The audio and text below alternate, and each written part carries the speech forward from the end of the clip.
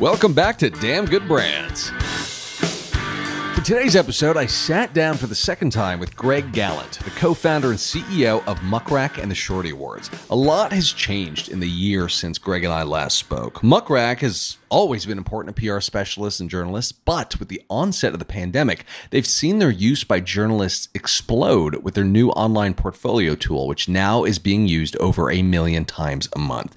Users are also really benefiting from the release of Muck Rack Trends, which allows users to track how stories are being reported in the media in real time. It's really cool. It's a lot like Google Trends, but it is in real time, which is awesome.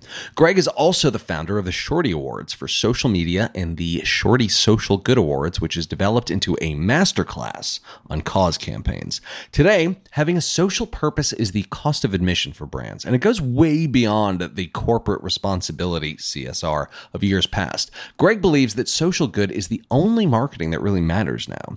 Companies that thrive over the long run will now be those that successfully pivot to having a real mission that consumers can get behind. Don't forget to tune into the Shorty Awards on November 19th.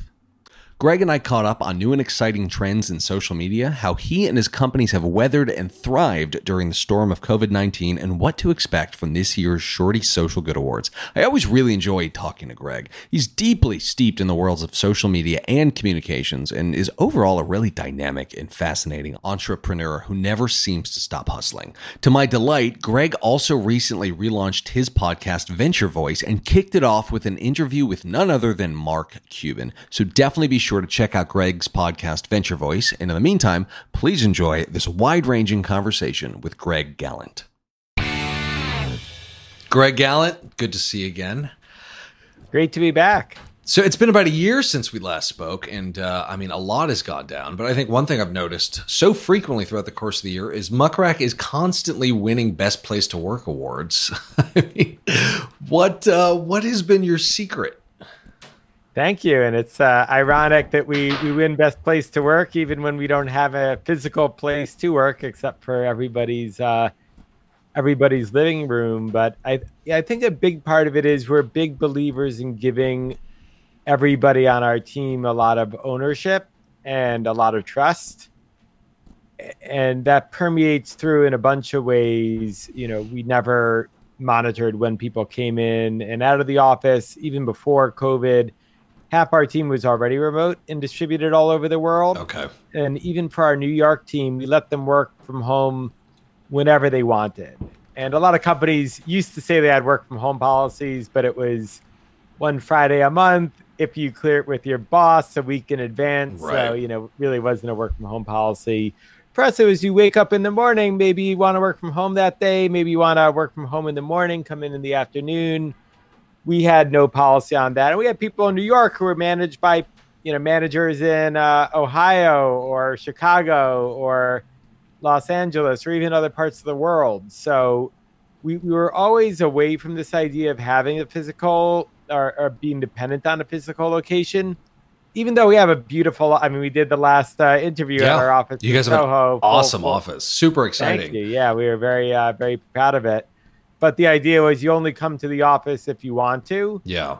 Versus most companies where it's like you better be there by 9 a.m. or 10 a.m. And, yeah. You better be hanging around late. So that was one big part of it. Another big part of it is just hiring great people and talented, ambitious professionals want to be around others like them. And you also want to know if you're collaborating on a project, if I pass the ball to you, Nick, that I know you're going to take that ball and run with it versus me having to worry, where's this thing going to go next? Yeah. It's kind of like what Steve Jobs said. A bunch of other factors. Yeah. Yeah.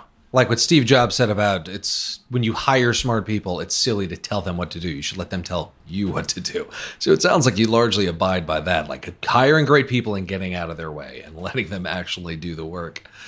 But from a remote working perspective, it sounds like you've had such a advance on what ended up being just global remote working scenarios. And that must have been tremendously helpful because you essentially built your company to be able to operate remotely. And that must have been a tremendous advantage for you guys during this time period.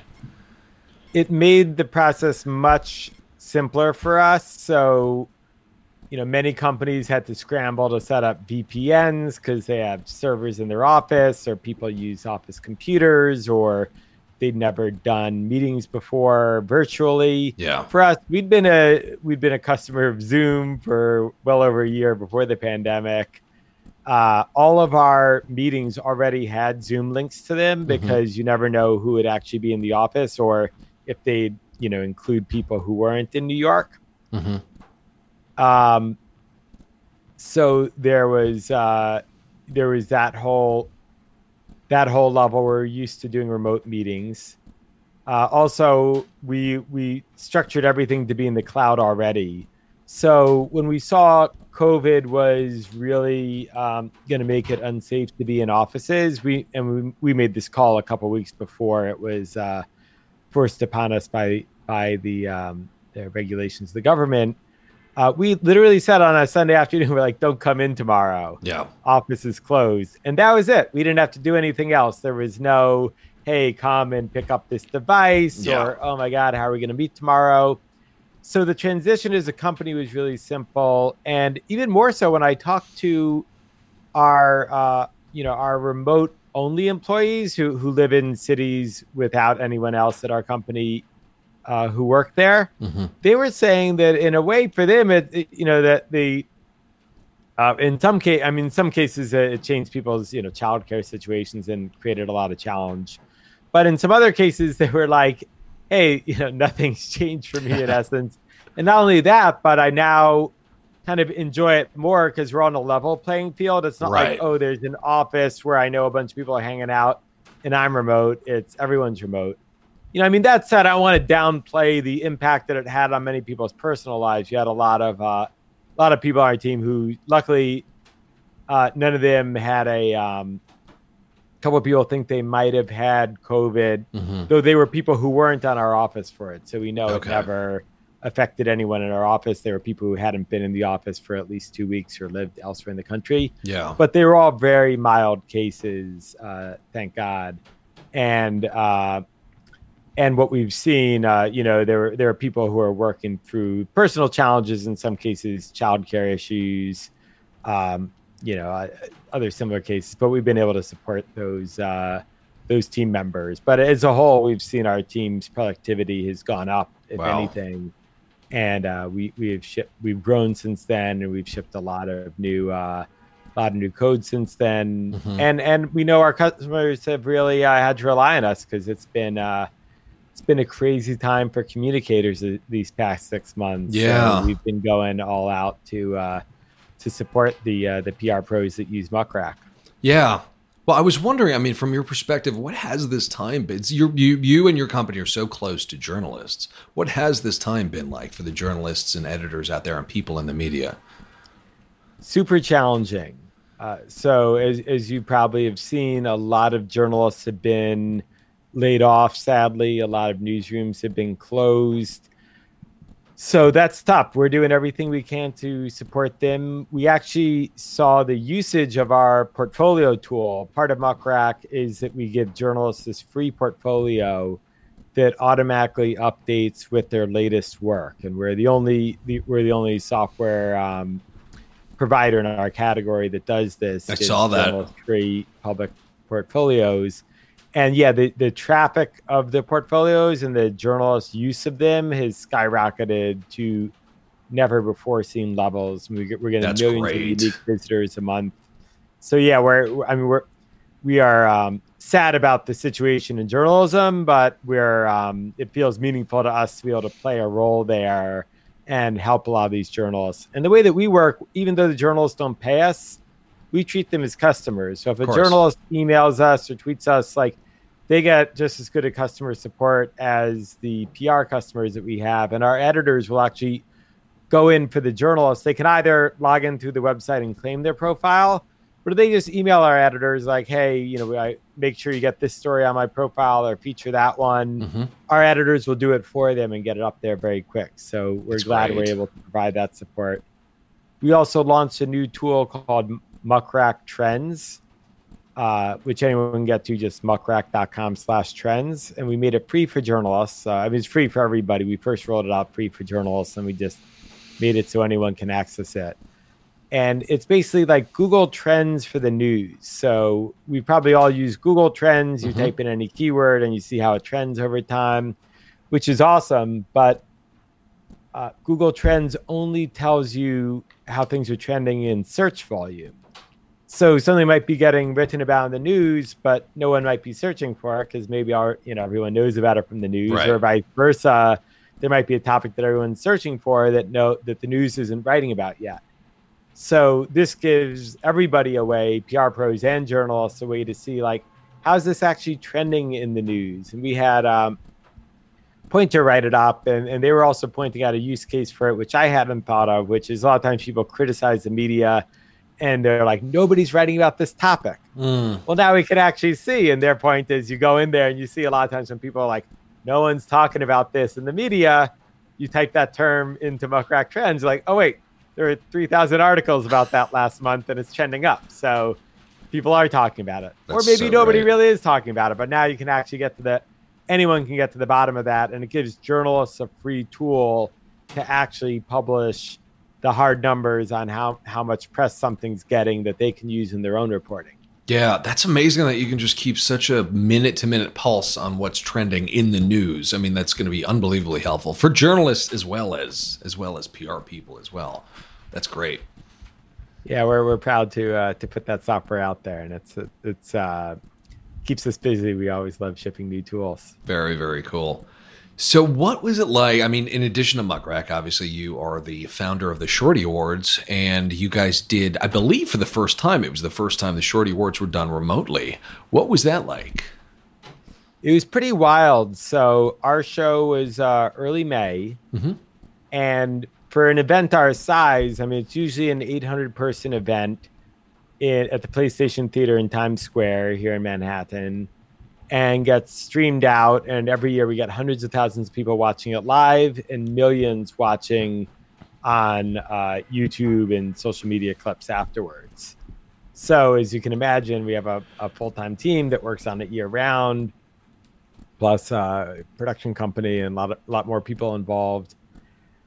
So in February, when we heard, I mean, it's so hard to remember because now it seems like a foregone conclusion. Like, yeah, of course you're not going to have an in-person event.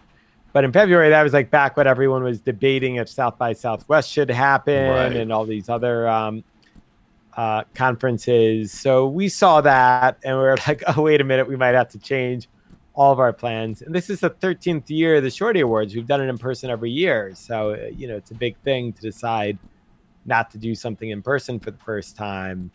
But we made that call early. Again, we decided to get ahead of it before, it was absolutely mandated that you couldn't do an event. I mean, it was the inevitable thing that it couldn't happen, but we made the call sooner, so we had more time to plan. But we still had to pretty much do the whole thing in 2 months.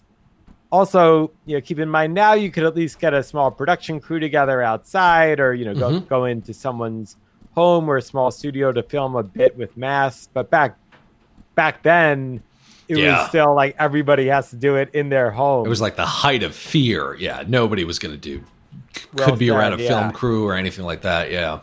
Yeah, so we really had to adapt. At the same time, I kind of enjoyed the creative challenge of it. It felt like the first year we were doing the Shorty Awards, and that we had to figure out something that's never been done before. That's and that's exciting. The kind of challenge I like. Yeah, because you're such an entrepreneurial person and company that I imagine you all seem to thrive on those challenges.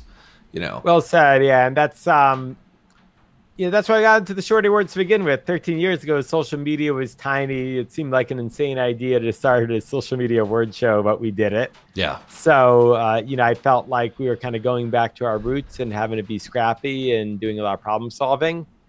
We got JB Smoove, who plays Leon. Leon in Curb Your Enthusiasm, who's Curb Your Enthusiasm is probably my favorite show that's running right now, and I think Leon right alongside Larry David himself are my favorite character on there. So I'm so glad they kept him on the show, because there was a rumor that he was only going to be apparently he was going to be on for like one season, and everybody just loved him so much, and the producers and even Larry David were like, no, he's moving in with Larry. He's going to be a staple of the show, and I'm so glad. Yeah, I remember that season where they introduced him along with his and he was just one of a whole I think the premise was they took in this family Yep, from that's New right. Orleans, and he was one of after Katrina, and he was just one of the family members. And yeah, he was just such an amazing character. But he just never loyal left. to Larry. Yeah, Yeah. never left.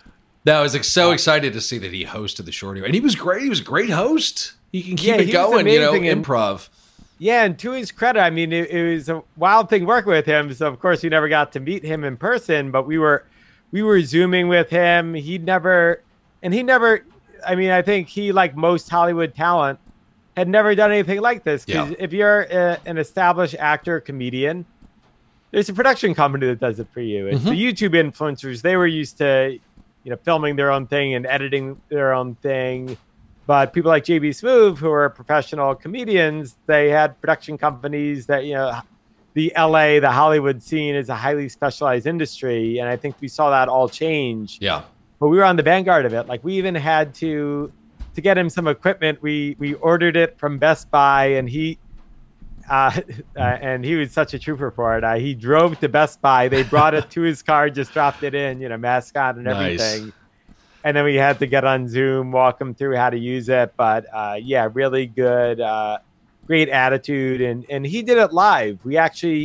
We filmed because remember back then everybody was doing these live bits and half of them would go off the rails because nobody knew what they were doing back then. Yeah. So we pre-recorded everything as a backup because we had no idea what would happen.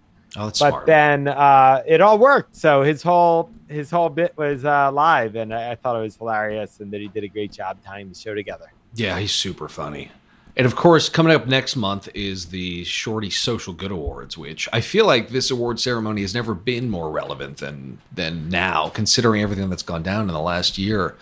I mean, now that you've arrived at your finalists, what are some of the common denominators of the brands and companies that are really breaking through and doing some of the work that's most extraordinary that you guys are highlighting in the award ceremony? Yeah, I would say really it's what people have seen is that they want, I guess, to back up, I think all the stuff that we saw being done now is stuff that no brand would have touched with a 20-foot pole just 10 or 20 years ago. Yeah. Maybe with the exception of a couple avant-garde brands. Ben and Jerry's, Starbucks were kind of at the vanguard of social issues. But most brands are like, why would I want to take a stand on anything? Yeah. And risk alienating any portion of my my customer base. I know. And I remember that now, attitude feels so unheard of nowadays. Well said. Yeah, now it's almost the opposite, where you risk alienating all of your customer base if you don't take a stand on certain issues. So we've seen that shift happen in a major way.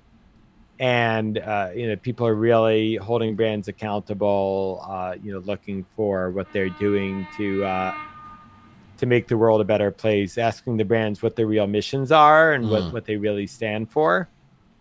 And, when we were getting ready to launch Social Good, we were sure that entries would be down this year because every major ad holding company said they weren't going to enter awards because of the economic devastation from COVID. And in general, people have cut, marketing budgets, and a lot of businesses are affected.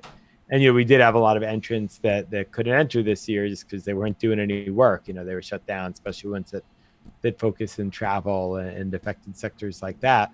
But yet we saw the entries. We actually got more entries this year than ever before. Wow. Which shocked us. And I think it's because social goods is the only marketing that matters now. Exactly. It's like for a long time, like you couldn't run an ad where you're like, buy my home cleaner because it's the best home cleaner out there. It's better than the other brand at, killing, maybe you could have for killing viruses, but Yeah. for cleaning up bacteria or removing stains. Nobody wanted to hear who's got the best product for removing stains. No. They want, the message had to be, what are we doing to kind of address societal issues?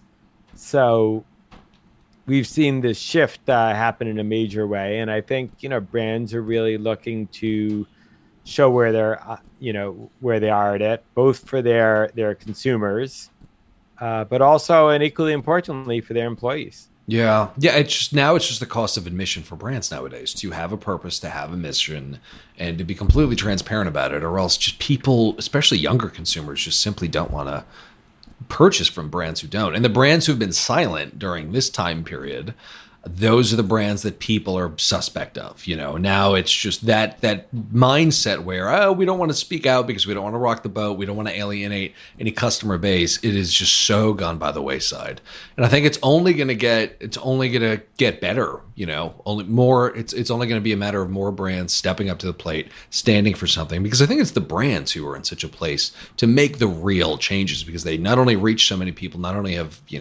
so much access to capital, but they're so ingrained in the lives of people that they're the ones who I think are gonna step up and make some of the real changes, in the context of lasting social change. Mark Benioff said that companies and brands, some of the effective companies and brands are now kind of a greater force for change than government. And, totally. You can debate the nuances of that, but definitely brands have a huge effect. And yeah, if you think about how a social network decides how its algorithm works, or even how Apple packages their next phone or your computer, that could have as big an impact on you as a certain government regulation, particularly if that regulation isn't written in a smart way, or if the regulator in charge of it doesn't do a vigorous job enforcing it. Mm-hmm. So there's a large degree, I think, where, if a company decides to do something, it can do it with an efficiency and a speed that is rarely seen from government. Yeah. No, I think that's it exactly. I think just there's too much red tape with the government. Too many approvals are needed. But I think it's the large companies, it's the enterprises that are going to be able to actually make the big changes. And I feel like for brands who are on the fence or trying to figure out how to approach change, I think they just have to watch the Shorty Social Good Awards. Best in class examples. I mean, it's the award ceremony is such an intensive kind of masterclass in orchestrating cause campaigns. So it's fantastic that you guys are doing that. Where did the idea come from to begin with? Because you had the Shorty Awards for about 8 years up until you decided to also do the Shorty Social Good Awards. That's right. So we launched the Shorty Awards, first ever award to honor the best work on social media, and still the largest. And then actually what happened was we were doing some analysis of our entries in our categories, and we had a social good category. Mm-hmm. We found that the social good category was the most entered category by brands. And it kind of blew us away because, now it seems obvious. I mean, with everything we just talked about, but 5 years ago, it's like, wait, what's happening here? Yeah, you'd think brands would be about who's selling the most innovative, integrated campaign, right, or best presence on YouTube. But no, it was social good, and we're like, what's happening here? So we did we interviewed a lot of our Academy members, who are the ones who judge the awards. A lot of the entrants, executives, influencers, and we saw that really resonated. We saw early on that even 5 years ago, brands were really starting to think about what they were doing for social good. They realized it mattered to consumers and their own employees. Mm-hmm. And it was kind of the vanguard of that, but we kind of caught that early. And we saw actually at the time, a lot of other award shows were banning that. The way that award shows used to, the way that award shows used to think about it was they'd think of these corporate social responsibility campaigns, and social good's a bigger term than corporate social responsibility, but that people used to call it CSR. Yep. So, maybe you're an oil company, you've got your CSR program to, you're donating a couple grand to some great nonprofit. And then you do this nice little campaign about your about your CSR initiative, and then you enter that into award shows and try to win that way. And a lot of the award shows reaction was like, "That's not real work. You're here to sell. You're here to sell oil." Right. Nobody's going to forget about that spill. Yeah, exactly. Like give us your real campaign that you're using to market your oil. Don't show us your CSR campaign that you did for good looks. Yeah. And I think it was well intended, to the extent that they thought that a CSR initiative was disingenuous, and some of them are.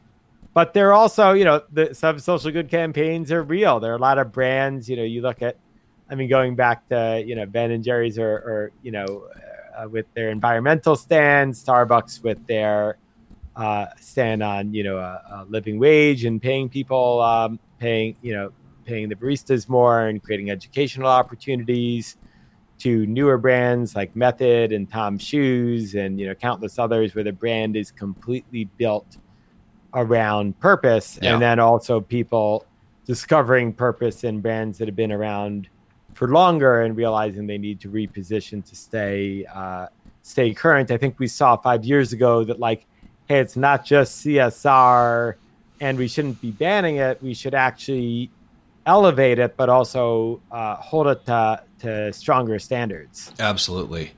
Yeah, I feel like for a lot of brands who want to do the obligatory CSR campaign, they're terrified because they think now they're going to be accused of pink washing or green washing or rainbow washing, or now there's COVID washing. But then there's just such a nuance between the brands who are doing it for the sake of getting the press from it, and the brands whose heart is really in it. And I feel like it goes back to the DNA of the brand. I mean, if there's a cause built into the DNA of the brand, Tom Shoes, Method, like the brands you'd mentioned, then, game over in a good way. That is above and beyond just doing a CSR campaign to make yourself look good. And I feel like the brands who get that are the ones who are going to thrive, particularly during this time. But it's been interesting during COVID. I mean, we assembled a whole white paper about over 100 examples of brands who just did wonderful stuff during COVID in really entertaining and creative ways that also really gave back to the community. And yeah, there's brands are figuring it out, and I think they're the ones who are going to be able to make the big changes, in the context of all of this. Yeah. Yeah, well said. I think it's changing it's really like a full-on pivot for a lot of brands, because so many brands, I think, were running on autopilot for a couple decades. It's just, hey, us because we're the best way to clear your clogged drain, and that's it. Never mind all the chemicals. And you just run on autopilot. All of a sudden, you're held accountable. Maybe you actually have to change the formula. Maybe you have to change the leadership. Maybe you have to change a lot. And in business, there are all the times there are times a business has to fundamentally change. And coming from the tech world, we've seen so many tech businesses have to change or die, and many of them die. Some of them change. You look at Intel, had a huge reinvention from being memory to microprocessors. Facebook, regardless of what you think about their mission, did successfully pivot from the desktop to mobile. Microsoft pivoted from operating systems to being this kind of conglomerate of software. But then there are a lot of businesses that didn't make it, MySpace and all that. And I think that's kind of what every business is facing now. It's this new pivot to having to have a meaning and going back to a mission, and some will make it, and I think some will transform, in an amazing way, like the companies I described in the tech analogy, and some won't, and that's just the Darwinian process of business. Yeah, it's interesting to observe. I think the big pivots, particularly when they pivot towards being more cause oriented, it's pretty fascinating. And I think more and more brands are going to do it. Yeah. So with the Shorty Social Good Awards, you just added 5 new categories, which I wanted to make a note of: healthcare and pharma, fitness and wellness, TikTok, community and employee engagement, and podcast under content and strategy, which is pretty exciting. So it sounds like that they're just growing and growing the overall series, the overall categories of the awards, as well as the award ceremony, which is great. I mean, it indicates there's more and more social good that brands are doing. So, that gives us all a lot of hope. So speaking of podcasts, you just did the first episode in about 10 years for your own Venture Voice podcast with none other than Mark Cuban. No big deal.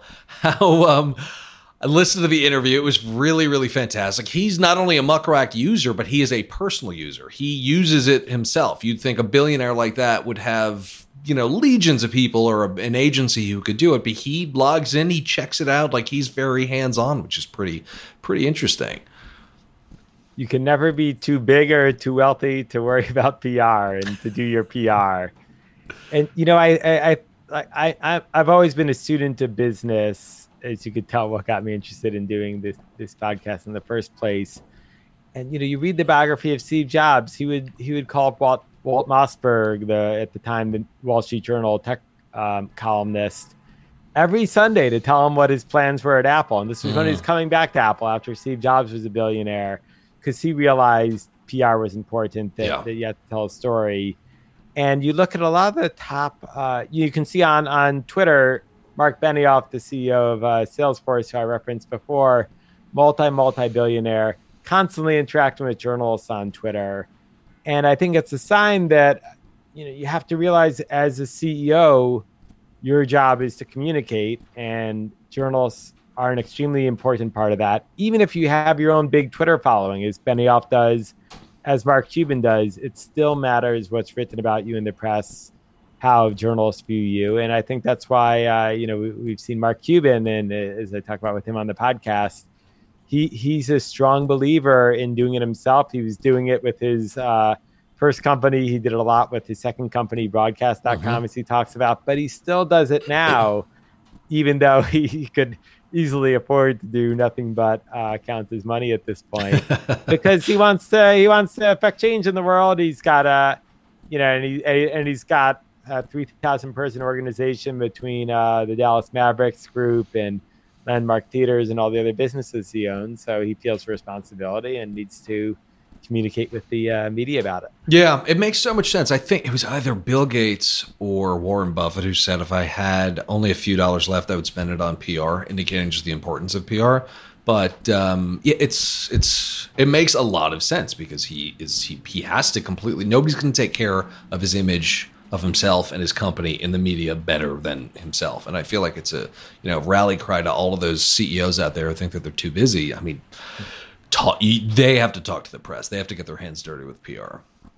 And it's a big part of the message we push. So we think it's important to have PR teams, and we find just about all of these the billionaires that we reference, they have massive PR teams. Yeah. But you still have to be involved in the same way that no one says, oh, well, I have a finance team, so I don't bother looking at the books of my company. Right. You're like, no, you're the CEO. You still look at the books, even though you might have a great CFO and a large finance team. I think same with PR.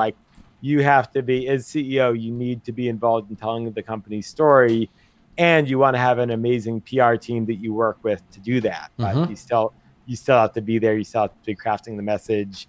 And it's always more powerful when the CEO is willing to get on the phone with the journalist or be involved in crafting the message versus only having a spokesperson say it.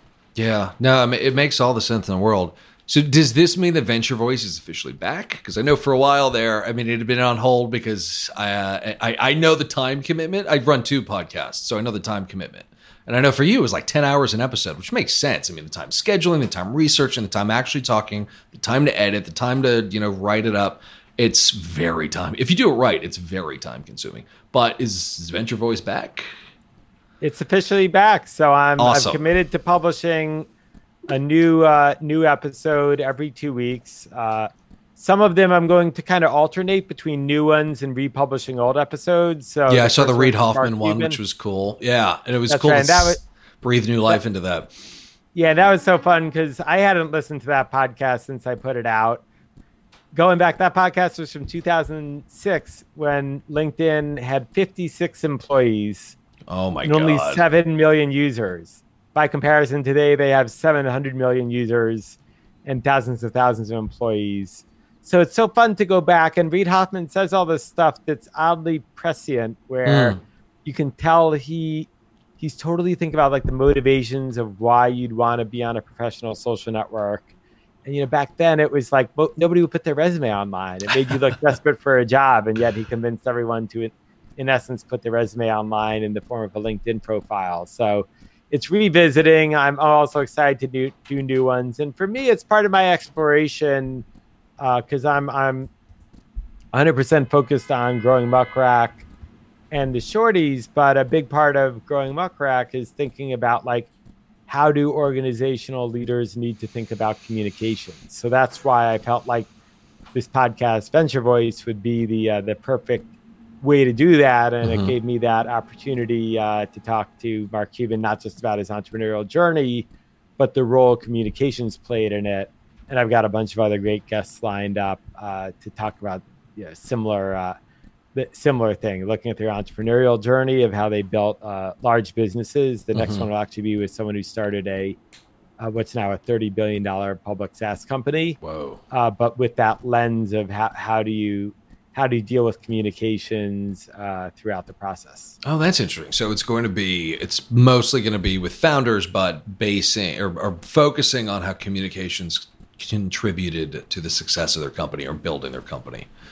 Exactly. And in a very meta way, that's why they're getting on a podcast with me, right? There you go. They still communicate and get their message out there to people. Yeah. So last few questions. I mean, during this time, this has been a very challenging time for a lot of business owners, entrepreneurs, and leaders. Were there any major leadership lessons, either of your own or that you observed from other business leaders that were particularly formidable for you during this difficult time period? Yeah, there were definitely a lot of lessons I took out of it. One was just remembering to over communicate. I think there's so much where, to me, I knew the company was in a good place. I mean, it was definitely scary at the time, but we were very committed to doing everything we could to avoiding layoffs, and we were able to over communicate to the team at a time when a lot of other companies were doing layoffs. So kind of creating that psychological safety for the team was really important. But even so, we were doing surveys and getting feedback. And I found when I thought I'd over communicated, I really hadn't. I felt like, I repeated it 3 times, so I'm done. And it's just this reminder that if you have an important message to get out there, you have to keep repeating it. Yeah. And got a lot of great feedback from the team. Another one was with the how rapid you need to be to respond to social movements now, where we saw internally, like, our team really wanted to know our own take on social movements that were happening. And we adapted very quickly, but I'm the first to admit, we weren't fast enough. It's really like things can, the expectations of a company can change within hours now, right, versus weeks.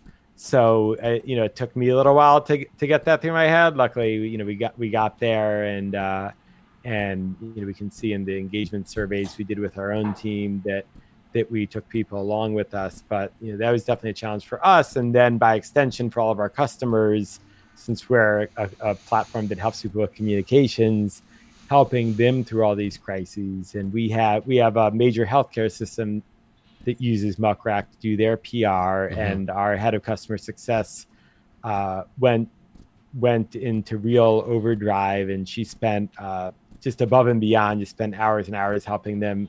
Usually we're just software people use, but they were in a jam, their healthcare system, they were out of beds. Whoa. And she has stayed up late and helped them put together reports for a board meeting to show what the public response was for this. And wow. there are lots of stories like that in our company where we were just like, hey, if we have a company in need that has essential workers, we just got to do whatever it takes, even if it's beyond the bounds of what you traditionally expect from your software vendor. That's amazing to value your customers that much. That's above and beyond. That's great.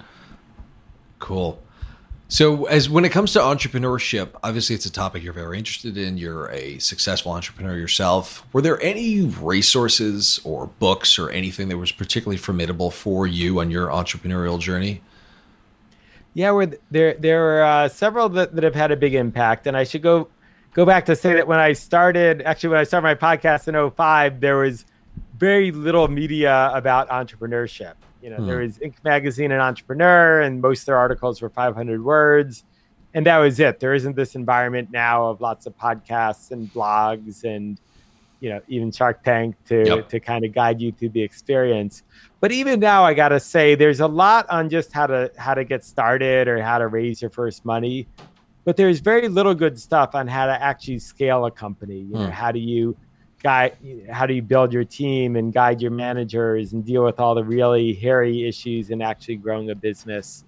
My absolute favorite book is High Output Management. It was written by Andy Grove in the 80s. He was at the time, he was a extremely impressive guy. He was a immigrant from Hungary. He had to come over on his own without his parents as I believe as a teenager to first escaped the Nazis during the Holocaust, and then he escaped. My grandfather was that way. He came from Hungary, and he was Jewish, and he escaped the Holocaust when he was a teenager. I wonder if they knew each other. Yeah, well, separately, Andy Grove also wrote a great memoir called Swimming Across that I think you would enjoy for that reason. Okay, I got to check that out. But he came here. He was, I believe, the first employee at Intel. So he was with, Noyce and the founding team. Oh, wow. And then he became the CEO. And he wrote this, it's just a wonderful book where he starts at the beginning and he's like, this book isn't for the leaders, it's for the middle managers. Because he's like, that act of just managing in a company, he's like, that's really what the business is. Yeah. And really what affects the average person at a company so much, right? You're not really affected by your CEO or your board or the statement that's put out. You're affected by your manager. If your manager's awesome, your job's probably good. And if your manager's awful, doesn't matter what company you're at, your life is hell. So he wrote it for the middle manager, and he's got just all this practical advice, extremely thoughtful ideas, even going down to the level of like, how often do you meet with your reports? How long are the meetings? What do you say during them? To the very principles of production. And I just found it's an extremely powerful book. A couple of parts of it are dated. Like he has one part in it where he's like, there's a new technology coming out that might revolutionize management called email. Since it was the 80s. Time for a new he was edition. Way ahead of his time bringing that up in the 80s. But, for the most part, nothing's really changed since the 80s, right? It's how you interact with your reports. Are you communicating the vision? Are you setting goals? Are you staying connected with them? Are you setting up good processes? Are you transparent about your priorities? So I'd say more than any other book, I think that one's still the best. And for any entrepreneur who's like at that point where you're like, you're in it and you're grinding along and you got a couple employees and you don't know what to do, like he really lays it out. And I'd recommend it too to just really anyone who's in a position of any leadership at any company. That sounds great. Yeah, because management is everything, particularly as you start to, you can't scale without proper management. And then you have to be a good manager, and then you have to kind of teach your new managers how to be the kind of manager that you were. That's scaling essentially. But yeah, that sounds fantastic. I will check that out. Great. Well, Greg, this was a whole lot of fun. Thank you as always. What are you up to next? What's on the horizon for you? We've got a lot of functionality coming out with Muckrack. Our big priority is we announced that we've launched this new, what we're calling a PRM system, which stands for Public Relations Management. And it's a spin on the idea of CRM, Customer Relationship Management. And you think about it, every sales team now, really every business uses CRM to track their interactions with customers. You want it in a database, you want it centralized, so you don't have two salespeople call the same person. If a longtime customer calls you, you want to be able to review your past interactions with them. It's better for the customers, better for the businesses, and you'd be hard pressed to find a credible sales team that doesn't use CRM. Yeah. Yet in PR, we find that most PR teams don't use any kind of system to track their relationships with journalists beyond maybe an Excel spreadsheet. Right. So even if they were using software like ours or any media database, they'd kind of look up who to contact there and maybe send the initial email, which is functionality we've had for over a decade. But they would not use it to know the whole relationship with the journalist. That would then go to Excel. So we built the whole Excel, your biggest competitor.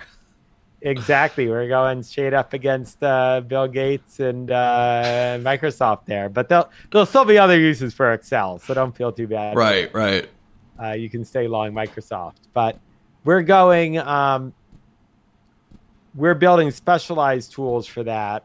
So for example, journalists complain all the time, like, oh, I just got pitched by this person at a company, but their colleague just pitched me the day before, and they're just not talking to each other, so I'm getting more spam. Or I told them 6 months ago I don't cover this topic, and now they're pitching me on this topic I told them I don't cover 6 months ago. Yeah. So with Muck Rack now, you can track all those relationship notes right in the software. Each customer gets their own kind of instance of Muck Rack, so they can store all this data.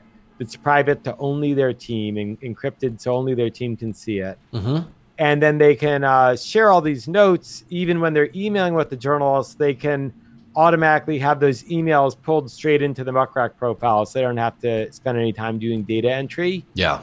And then see what their colleagues were up to. And now that everyone's remote, it's really important, because you can't be like, oh, hey, who here emailed Kara Swisher in the last month? But you just go to her profile on Muck Rack and you'll see, oh, my colleague emailed her last week, so I better not email her again, or let me at least see what the interaction was. Or maybe I have another colleague who knows her extremely well, so let me ask that colleague to reach out to her rather than me reach out to her. So it gives you all this intelligence, and you no longer have to keep bugging your teammates throughout the day. Who knows this? Who knows that? And then it also lets PR people take a vacation, because now you can go on vacation and all your relationships and knowledge are in this central place. So your colleagues aren't going to trample over your relationships while you're off on vacation. Yeah, it makes so much sense. It's funny. A few months ago, because I use HubSpot for sales and marketing related stuff, and our CEO basically tasked me with getting the media team onto HubSpot to use HubSpot for CRM purposes for their PR and pitching efforts. Just keep a centralized database of all of our media contacts and be able to see who's emailing who and track open rates and stuff like that. And then we discovered, wait, Muck Rack does this. So now we're on Muck Rack. Well said. And we love HubSpot. We actually use HubSpot as our CRM. Oh yeah. But the problem with using HubSpot for the use case you described is that, well, one, it's dangerous to put the journalists in the same system as the customers. Because the last thing you want is your sales or marketing team accidentally emailing the journalists. That'll piss off in a big way. and then also, you might be sharing sensitive information with the journalists if you're a public company releasing earnings. Like, you don't want your whole sales team to have access to that. And then, the third thing that's even bigger is these journalists are always changing jobs and changing titles. In Muck Rack, we automatically update that for you. So if this journalist changes, from Bloomberg to the Wall Street Journal, our editors update that. And actually, Muck Rack sends you an email notifying you that, hey, this journalist on your email list changed jobs, and here's their new info. Versus in HubSpot, if you put them all in there, now you've got to hire another person on your team to keep updating all these records in HubSpot, and it's all this extra work. So we're a huge fan of HubSpot. We saw this is a new use case. And we're actually honored that we just got this write-up in this publication called The Sword and the Script, where the writer called us the HubSpot of PR. Oh, that's great. Which we took as a big compliment. That's great, yeah. Furthering towards your PRM system. That's great. Cool. Well, Greg, thank you as always. It's always great talking to you. I really, really appreciate it. And really, really excited for the Shorty Social Good Awards. And everybody listening, you should tune in November 19th. Yeah. Greg, thanks again. Thanks for having me, Nick. Take care. You too. All right. Thank you as always for listening to Damn Good Brands. If you enjoyed this episode, why not share with your friends and colleagues on LinkedIn? Don't forget to follow the show on Instagram at Lippy Taylor. That's LippyTaylor.com. And to learn more about Lippy Taylor, visit us at lippytaylor.com. Thanks again for listening to Damn Good Brands.